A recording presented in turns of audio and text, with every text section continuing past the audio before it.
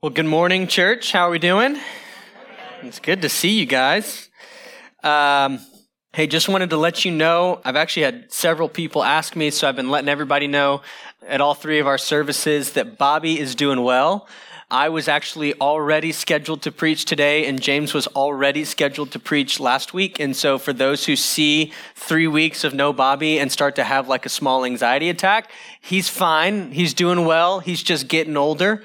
But nonetheless, he is healing, and we're super thankful for that. And so with that, I'm excited to spend this time with you this morning. We're going to be wrapping up our series in the book of 1 Corinthians, which we've been in for a while now. And so we'll be in 1 Corinthians chapter 16, verses 1 through 4. 1 Corinthians chapter 16, verses 1 through 4. I was given the option to cover the entire 16th chapter of 1 Corinthians and read through it, and there's a lot of great stuff in there. You know, you've got Paul giving some final instructions that are just really pointed, and then you've got Paul kind of laying out some of his travel plans, how he hopes to come back to Corinth. You've got Paul greeting people by name, encouraging people by name. All of that's really great, but as I was praying and considering what we would spend our time covering, I sensed the Lord drawing me back to the first 4 verses of chapter 16. And in so doing, I thought, well, if it's true that last week Pastor James preached on the one thing nobody wants to talk about, which is death, and I think it's true. I think that's right. Nobody likes to talk about that. Then it only seems fitting that I would follow suit and teach on the second thing nobody wants to talk about, which is money. And so I am so excited to get to preach about money. I've been a pastor for about 6.5 years, all of which have been at this church, and I have successfully managed to avoid preaching on the topic of money, and really hoped that I'd make it to year 10 before I even had to enter that territory, but nonetheless, here we are. So, I will say this on the front end, even as this is a sermon on money, more than anything, I hope this is a sermon on spiritual formation. I want this to be more about your sanctification than it is your checking account or your savings account or whatever. Like what I really hope to do this morning is help you, and I, for that matter, consider yet another way that we can grow and change and be shaped to be more like Jesus. I want to lay before you a practice that we see in 1 Corinthians 16, along with some tangible shifts that we can begin to make even today, that over time, even long periods of time, will shape us into the type of people that God wants us to be, the type of people that Christ died so that we would eventually become, and the type of people that even now the Holy Spirit is working inside of us to form us into. And so hear me once again loud and clear. This sermon is less about money, and it is far more about your sanctification and far more about your spiritual formation, okay? Are we good? So no nasty emails, none of that stuff, all right? Now, on April 9th, 1945, a man named Dietrich Bonhoeffer was executed for his involvement in an attempt to assassinate Adolf Hitler.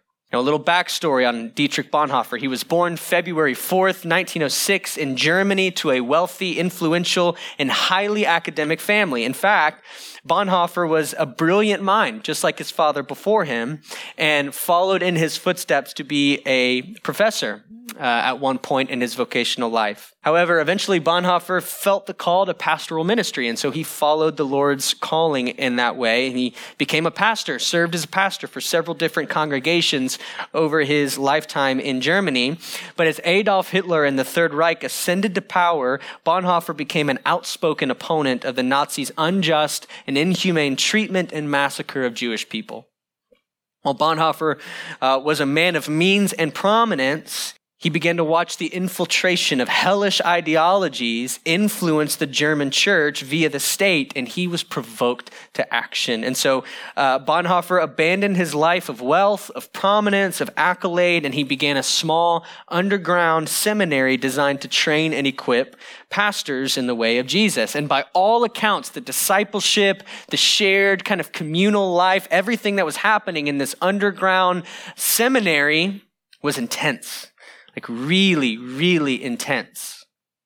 Now, during this time, a friend of Dietrich Bonhoeffer's from his earlier days in the academy heard of what was going on, what Bonhoeffer was up to, and he was a bit concerned. And so he decided to go out and visit his old friend. And when he arrived, he saw all that was happening. He saw this small community sharing their life together, doing intense discipleship, being trained and equipped in the way of Jesus. And he saw this spiritual zeal that had overtaken Bonhoeffer. And he said to his friend, "What are you doing?" Basically, he had planned to come to where Dietrich, his old friend, was, and he was going to convince him to leave this project behind. I mean, it was unbecoming of an academic and a man of means or wealth. It was unbecoming of a pacifist to be so consumed with spiritual zeal. And so his thought was, I'm going to go to my friend and tell him, you need to calm down and you need to come back home and go back to the academy where you belong. This is nuts. Now, in response, Dietrich Bonhoeffer took his old friend on a boat ride. And so they got in a small boat and they traveled across the lake nearby. I didn't write any of these, the names of these locations down because I would have butchered them trying to say them. So they traveled across this small lake that was near this training ground. And when they landed on a small island, Bonhoeffer took his buddy to the top of a hill. And this hill overlooked, on this island, it overlooked one of Adolf Hitler's training camps for young Nazi soldiers. And after spending some time at the top of this hill, Dietrich looked at his old friend and said, "This has to be stronger than that. You want me to calm down? I'm not going to. In fact, I can't calm down. Because this has to be stronger than that." His point was, if we are not being formed into the image of Jesus, do you know what the alternative is? It's that. And so this has to be stronger than that. And as the story goes, they climbed down the hillside, they got back in the boat, and they rowed back to shore in complete silence. Now, I'm captivated by Bonhoeffer's words on that hilltop. I'm captivated by them because of the power and the truth that they contained on that day, but I'm captivated by them as well because of the power and the truth that they still have even today. Like as disciples of Jesus, we need practices that are going to form us into the type of people that reflect the image of Jesus in a countercultural way. Why? Well, because we're all being formed into someone or into something. Like if you were here 2 weeks ago, you heard me preach on the importance of spiritual formation. And surprise, I'm just going to do it again because I'm a one-trick pony and that's all I've got. All right? So to revisit the sermon even from 2 weeks ago, I gave you a definition of spiritual formation that came from Robert Mulholland. And he said that spiritual formation is a process of becoming like Christ for the sake of others. If you were here, hopefully you remember that. It is a process, a lifelong process, in fact, of becoming a different kind of person.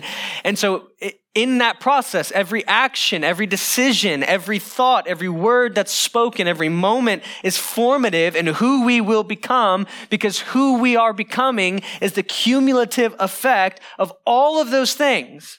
And as followers of Jesus, it's the work of the Holy Spirit to use everything in our life to form us into the type of person who will eventually reflect the beauty and the glory of who Jesus is. But we're not static.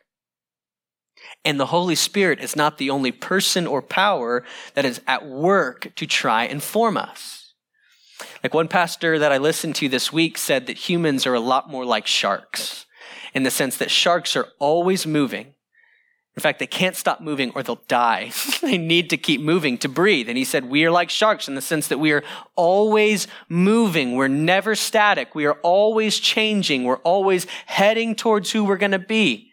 And so the question really isn't, am I moving or am I changing? The question is, who am I becoming and which direction am I moving?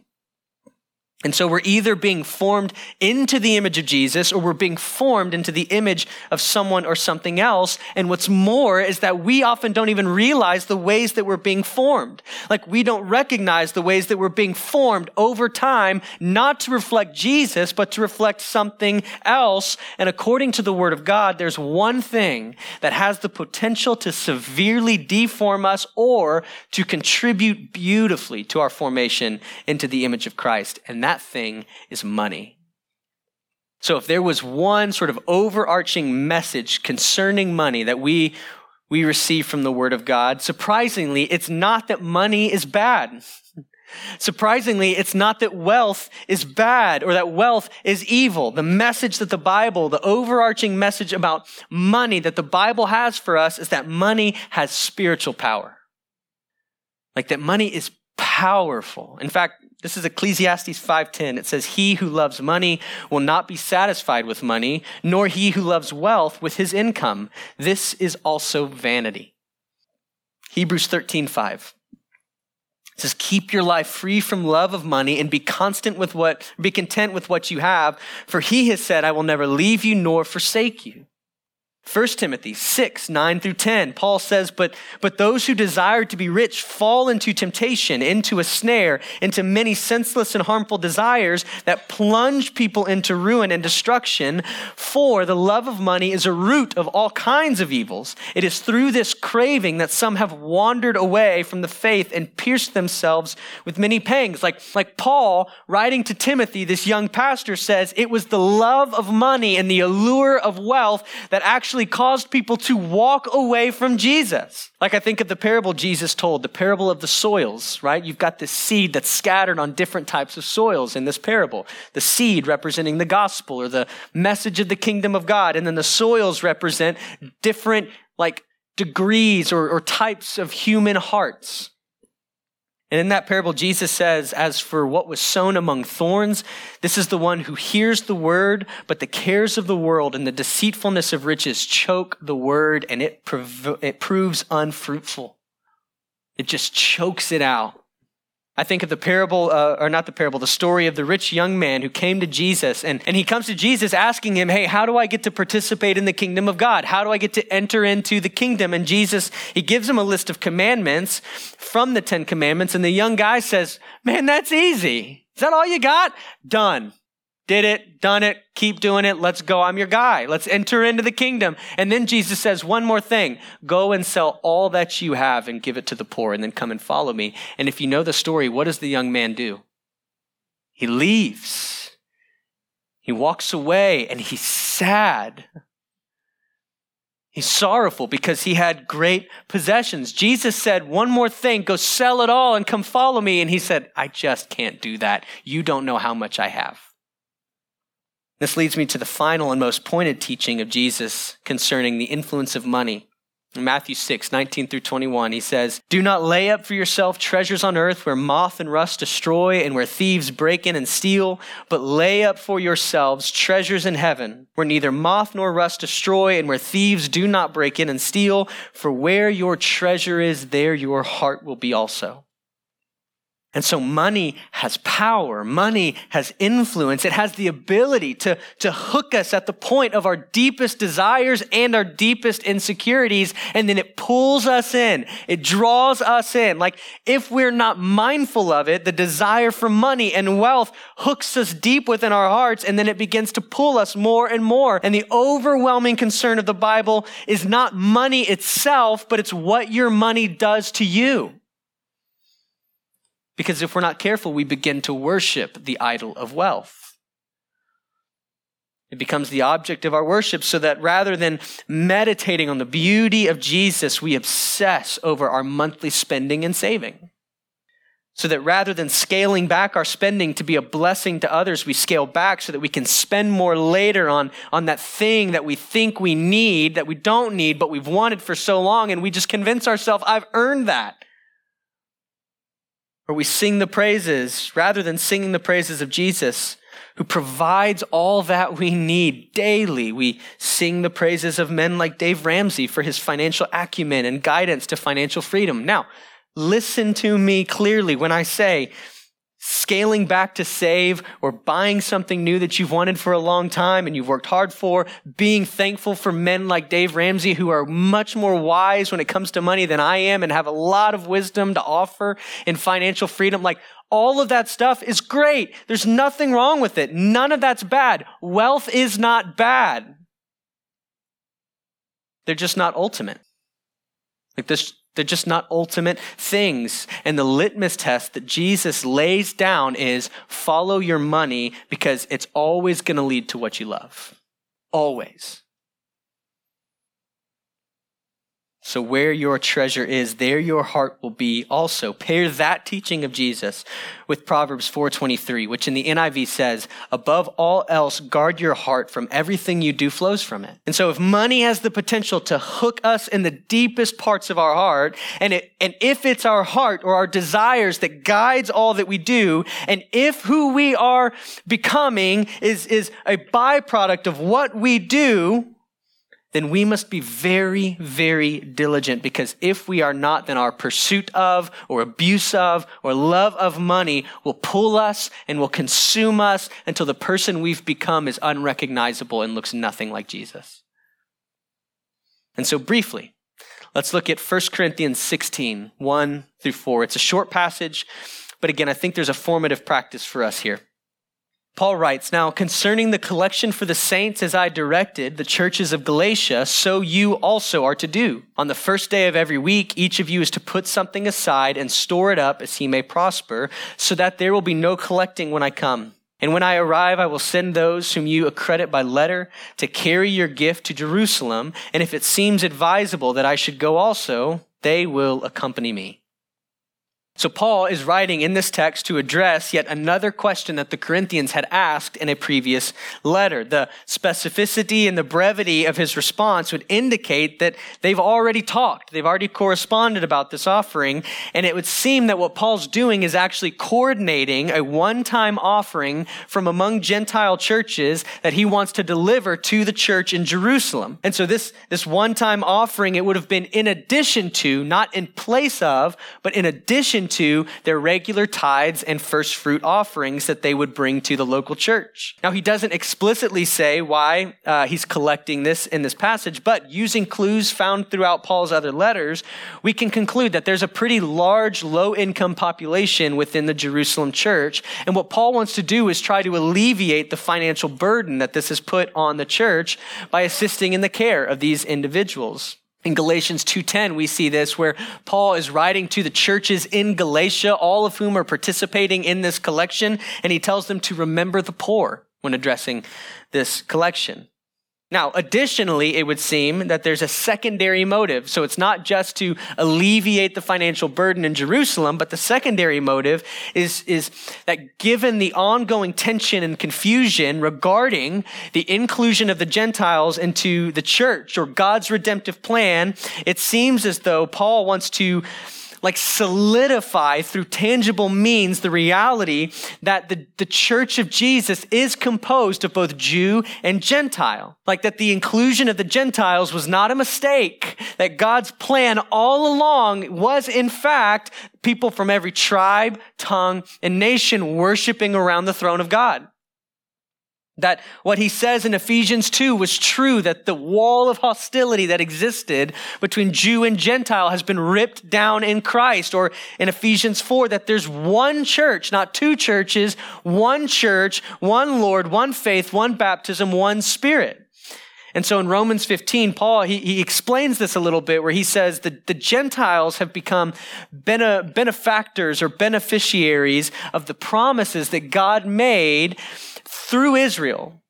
So Old Testament, Israel, people of God, and New Testament, they've been grafted in, right? The Messiah came through the nation of Israel. And so now he's saying, hey, this is a way for the Gentiles who have received blessings that came through Jerusalem or through the Israelites. Now as Gentiles, we get to return the favor. We get to now be a blessing to our Jewish brothers and sisters by collecting an offering and giving it to them. And so he's trying to solidify the unity that exists in the church.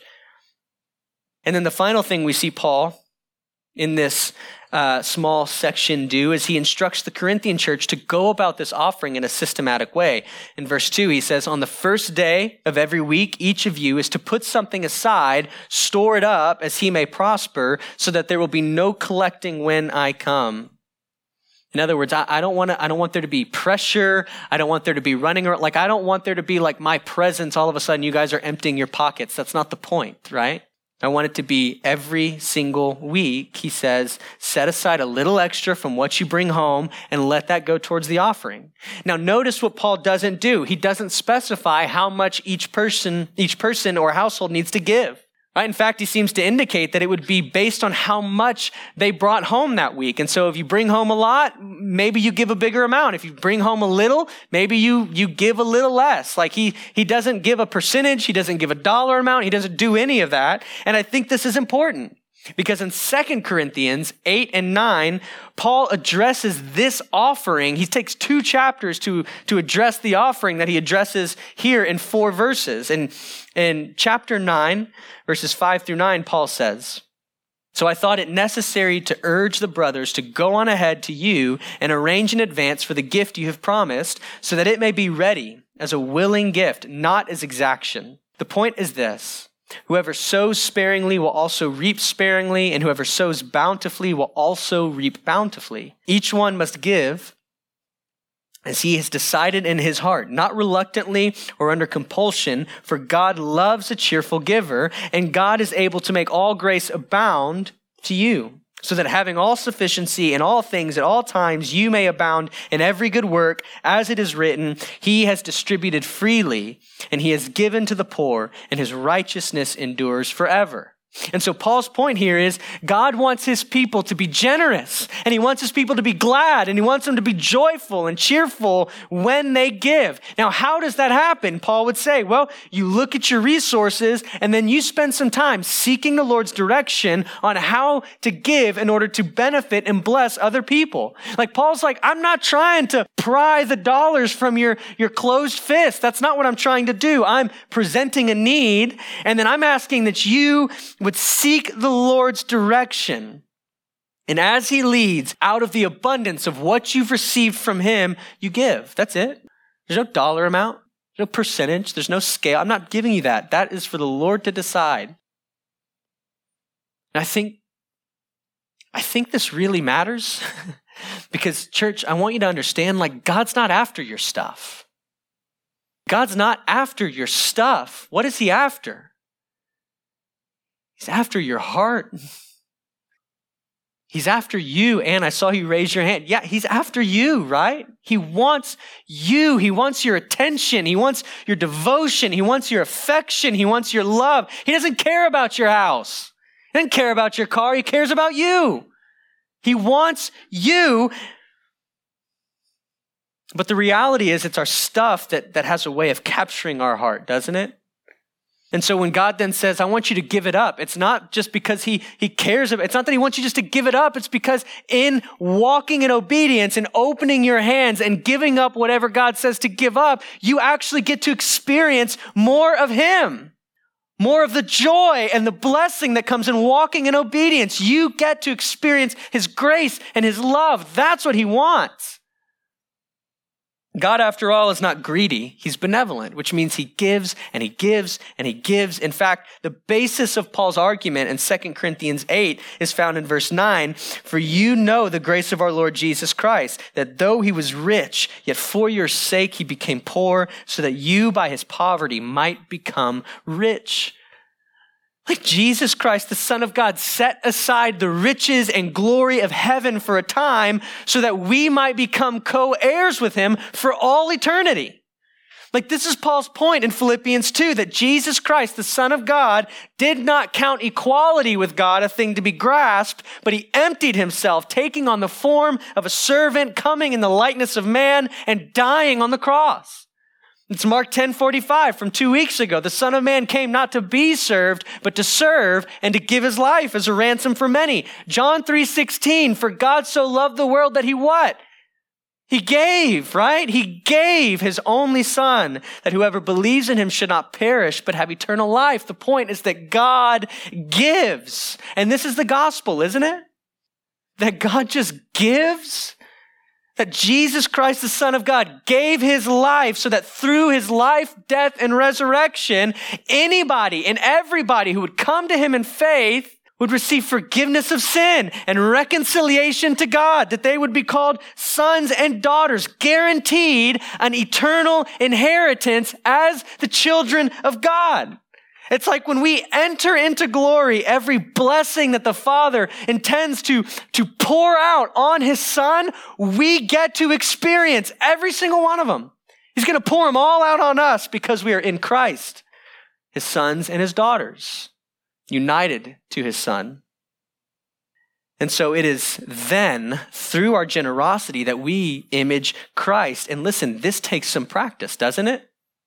This takes some work by the power of the Spirit and by making choices and decisions to become generous people, doesn't it? Like, I'll just tell you, I would love a vacation.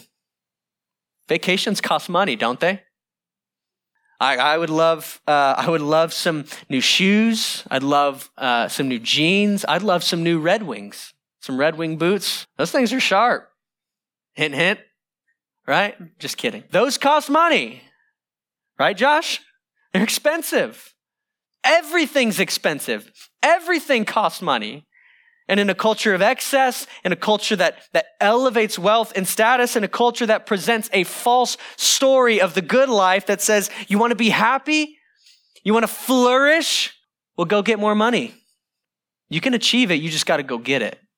No, we need to have counter practices that enable us to resist the push and pull of our culture. Like, here's a crazy thing I read a couple weeks ago in one of the books that I was going through. There's a psychologist out of Princeton University who found that regardless of where you live, your emotional well-being is as good as it's going to get at $75,000. So what that means is that essentially you have a sort of happiness ceiling, and that ceiling is $75,000 annually. So if you make more than that, well, you're not going to be any happier than you were at $75,000. Isn't that shocking? So can money buy happiness? Well, apparently to a certain extent, and then it plateaus. So we need practices that help us become more like Jesus and less like the culture, because again, we are all being formed. And so what is the practice that we take from 1 Corinthians 16? It's this. It's that we regularly and prayerfully set aside a portion of your excess to meet a need and be a blessing to others. So regularly, prayerfully, set aside a portion of your excess to meet a need and be a blessing to others. Again, there's not a number attached to this. There's not a percentage point that you have to hit. As the Lord gives and as the Lord leads, you just set aside a portion of excess income as the means to bless others. Now, that's simple, and yet that can be a real challenge for some of us, right? Like for some of us, we need every single penny just to make it by. That's just the reality of our situation. And as God provides those pennies, we're thinking, thank you, Jesus. I needed that penny to make rent, to buy food, right? So some of us, that's our situation. While some of us, on the other hand, we need every penny that we can get because we've tied every penny we make to a toy. So we have spent ourselves into a situation where we don't have excess because it's all gone. It's all gone. Regardless of your financial situation, here's what I want. I want you to literally just kind of take a breath, breathe in and then breathe out. Because guess what? I'm not here to tell you what to do with your money. Just not interested in that. I'm actually here to hopefully help you become more like Jesus. And it just so happens that money has a remarkable influence in that pursuit. So here's what I thought would be helpful. I thought it'd be helpful to give us some shifts, like some mental shifts, ways that we can begin to shift our thinking concerning money so that over time we can become just a more generous people and a people who look more like Jesus. And so here's the first shift. It's from mine to yours. Like Psalm 24:1 says, the earth is the Lord's and the fullness thereof, the world and those who dwell therein. And Job 41:11 says, who has first given to me that I should repay him? Whatever is under the whole heaven is mine. And so the Bible's saying there's only one being in the entirety of the universe who can claim ownership of anything, of everything that exists in the cosmos, and that's God. Like he owns everything. It all belongs to him, all of it, which means you don't own anything. That beautiful house you just bought, that you just moved into, that you're so excited about, it's not your house. You don't own that. You're a borrower. You're a tenant. You are leasing that house. The car you just bought, you don't own that. those shoes, the clothes, none of it. You don't own any of it. Your checking account, your savings account, your 401k, it all belongs to God. Every dollar you've ever made and every penny you've ever saved, it all belongs to him. And if everything we own belongs to God, then we should start to reconsider the fact that because I don't own anything and it's all his, I'm just a steward of his resources, which means I should just open my hands up. Just open them up, loosen my grip on my stuff. Shift number 2 is self-focused to others-focused. Another way to say it would be from oblivious to aware, meaning, am I aware of the needs around me? Am I aware of the needs of the people in my church, of the people in my community? Or am I just oblivious to the needs of others because all I'm thinking about is myself and that toy I'm going to buy? The third shift is greedy to generous. Now, the fourth shift is from excess to simplicity. Now, I don't know if anybody else has experienced this phenomena where this has happened every time me and my wife have moved, right? We move into a new apartment or more recently into a house and we get in and we're like, look at how much room we've got. Isn't this so nice? We can do exercises, we can run in the hall, like whatever. We don't run. But the point is, look at all the room we've got. And then 6 months down the road, we're like, where did all that space go? Well, you know where it went? It went under that thing that we bought that we don't need. And then we forgot where it was, so we bought another one, right? That's where the space went. No, it's living not just within our means, but below our means. Like there's so much that we have that we don't need. I would love to know the numbers on how much like the storage industry makes. I would be so curious to know how much they're racking in because of our excess. I was reading a book the other day and read about a pastor who began to practice simplicity. And I'm not suggesting you do this unless you feel called to, but he basically was like, man, I can feel my heart being tied to my stuff and I want to break loose of that. And so he decided, I'm going to get rid of every piece of clothing I own except for enough to have 3 outfits.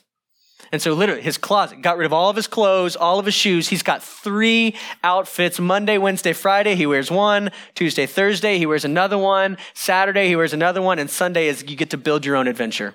I don't know about you, but that makes me so anxious just thinking about all the laundry and all that kind of stuff. And I know that says more about me, but nonetheless, that's the idea. It's breaking free of the need to just have a bunch of stuff and living beneath even our own means. The 5th is from envy to gratitude. Envy blinds us to the provision of God and it robs us of our joy. And so instead, being thankful for all that the Lord has provided. And then the final shift is from a consumer to a participant, meaning a participant in the kingdom of God. Like I love what Paul says about the Macedonian church in 2 Corinthians 8. He says, for in a severe test of affliction, their abundance of joy and their extreme poverty have overflowed in a wealth of generosity on their part. For they gave according to their means, as I can testify, and beyond their means of their own accord, begging us earnestly for the favor of taking part in the relief of the saints. Like I love this because Paul's saying, hey, they were afflicted, they were poor, and yet out of the abundance of their joy, they gave generously. In fact, they were begging us to be included in the offering. They're like, hey, we're poor, we got no money, but we want to be a part of what God is going to do to bless his people. Like we want in on that. Like that is just convicting. And the American church largely has been deformed to reflect the consumeristic culture, the consumeristic character of our culture, meaning we come, we take, we go home, and when we're displeased, we leave. But that is not the way of Jesus, and that's not the practice of the early church. And so my hope, at least at Hutto Bible, is that we would be a church of participants, that we would be eager, begging, in fact, to be a part of what God is doing to bless his people and advance the kingdom of God. And so I want to end by sharing just briefly 2 contrasting images with you that I hope illustrate what I'm trying to communicate. When I was in college in Chicago, I had a professor who, her and her husband each week would set aside a small amount of cash that they... Find anything on the web Thanks, Siri.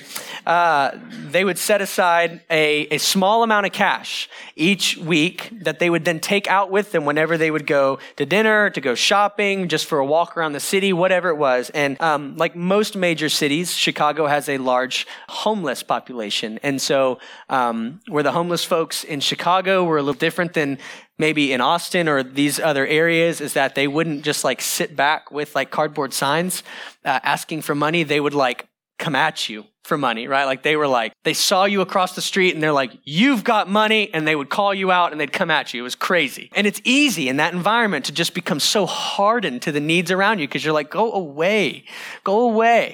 But they decided, we're going to take this small amount of cash wherever we go, this money that we've saved up, we're going to take it with us. And as we go, we are just going to pray together a simple prayer. God, who do you want us to give this to? And sometimes they'd go out and they'd come home and they wouldn't give the money to anybody. But in most cases, they would walk through the city. They'd come up to a homeless person and they would just sense the Holy Spirit prompting them, hey, give it to them. Don't ask questions. Just give it to them. And so in obedience, they would pull out the cash and they'd say, hey, here you go. The Lord loves you. And then they'd go about their day. Now compare that to what James K.A. Smith calls the consumer gospel. Like in his book, You Are What You Love, he describes the modern shopping mall, which nobody goes to, I get that, but he describes the modern shopping mall as a type of temple. He says each mall is filled with a multitude of chapels, and each chapel portrays a version of the good life through images of people who are just a little bit prettier than you, who seem a little bit healthier than you, who look a little happier than you, who possess a confidence that you just haven't felt in years. And these images, they press on our deepest desires and our deepest insecurities, and then they hold out for us at 25% off only today, the solution. And he says, as we pause to reflect on some of the icons on the outside of one of the chapels, we are thereby invited to consider what's happening within and invited to enter into the act of worship, more properly, invited to taste and see. And then he says that these images begin to bend the needle of our heart. And when such liturgies are distorted, aimed at rival kingdoms, they are pointing us away from our magnetic north in Christ, and we start to live toward a rival understanding of the good life. Now, again, nobody goes to the mall. I get that. But Instagram and Amazon, those Facebook ads that it's like you said something. I literally had a guy I know text me a picture of Red Wing boots and goes, I've literally never looked at Red Wings, and I go to church and I've got an ad for Red Wing boots on his phone. It's insane. All of that stuff is there to do something to you. And so my point is that this has to be stronger than that. It has to be stronger than that. We have to have counter practices as followers of Jesus that resist the pull of consumerist culture and the allure of wealth, and that shape us into the image of Christ rather than the image of the culture in which we live. For where your treasure is, there your heart will be also. Let's pray. Father, I thank you, God, that you are a benevolent God, a God who gives and gives and gives, to the extent that you would give your only Son so that we would be redeemed and reconciled, so that in him becoming poor, that we would be made rich, not even financially or monetarily, but that we would be rich in the sense that we have life abundance, life eternal in you, King Jesus. So my prayer is that you would help us as your people to become more like you in our generosity and our benevolence, not just for the sake of being kind or being generous, though those are good things, but ultimately, Jesus, we want to be like you. We want to be who we were made to be. We want to be the type of people the Spirit even now is working to form us into. Again, not just for our own good, but for the blessing of others and for the praise of your name. And so we ask that you would help us to be a people who experience transformation, who are growing and changing each and every day to reflect your image, to reflect your character, and that it would be the practices that we adopt even now, that we fail at time and time again, but these practices that we make it a priority, a plan to implement now, that you would use those, Holy Spirit. Help us to become generous and to become participants in your kingdom. It's in Christ's name we pray. Amen. So we're going to enter in now to a time of communion. And so if you're a follower of Jesus, we invite you to come on up to the table. As the band plays, you can move around freely, grab the elements, take them back with you, and we will take them together.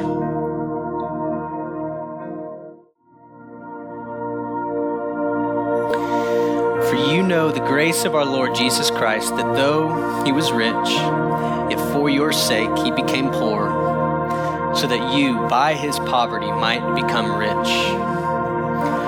Church, this is the body of Jesus broken for you, so that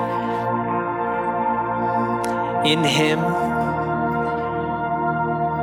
you would receive an eternal inheritance. So take and eat.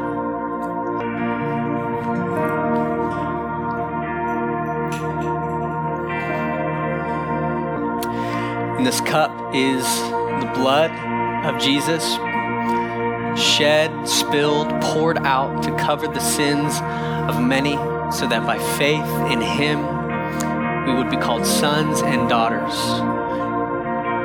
participants in his kingdom. Take and drink.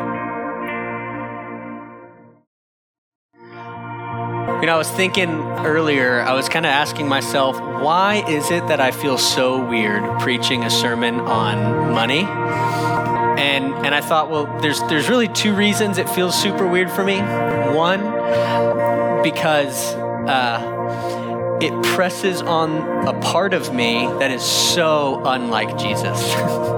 Like, it really presses on a part of my heart that, if I'm honest, I have withheld, that I have tried to keep the Spirit of God away. As he's knocked, I've ignored the knock and I've run to other doors, right? It's a part of me that is really underdeveloped. And so even this week, it was like, gosh, this is miserable, because the Spirit was just pressing and pressing and pressing on me, saying, open your hands, release your grip. But the second reason I think it felt so weird is because, like, you, Hutto Bible Church, the people of this church, the men, the women, the families, like, y'all are so remarkably generous already that it almost feels weird to preach a sermon on generosity, knowing that we have such a remarkably generous, like, church family, like the pastors, your staff, elders. Like, we are constantly just blown away by just you and your faithfulness and your generosity to our church and to what God's doing. And so it feels weird being like, be generous, because I'm like, but I'm talking like this, I'm preaching to the choir in some regard. And so my encouragement to you, church, is do not grow weary of doing good. Like, it's alluring. It's alluring, isn't it? Like, it's easy at some point to go, I've given so much. Maybe now it's time to take a little bit. I've earned this. Or it's easy to even lose sight of why we give. Like, you set the reoccurring payment, 15 to the first of the month. It takes X amount of dollars out and you don't even think about it. It just happens and you see it on your statement at the end of the year, like whatever. But it's doing something to you. Like, your giving, your generosity, your sacrifice, like, the Spirit of God is using that practice to form you into the image of Jesus. And so my encouragement is, to a generous church, do not grow weary in doing good, because you may not realize the work that the Spirit of God is doing right now in you to make you more like Jesus. And so we love you. We're so thankful for you in that regard, and just want to encourage you to continue all the more in obeying and walking faithfully in relationship with Jesus. And so with that, church, you are dismissed. Have an amazing Sunday. Grace and peace. And Carvin, 2 minutes to spare, brother. I don't know where you're at, but have a great Sunday.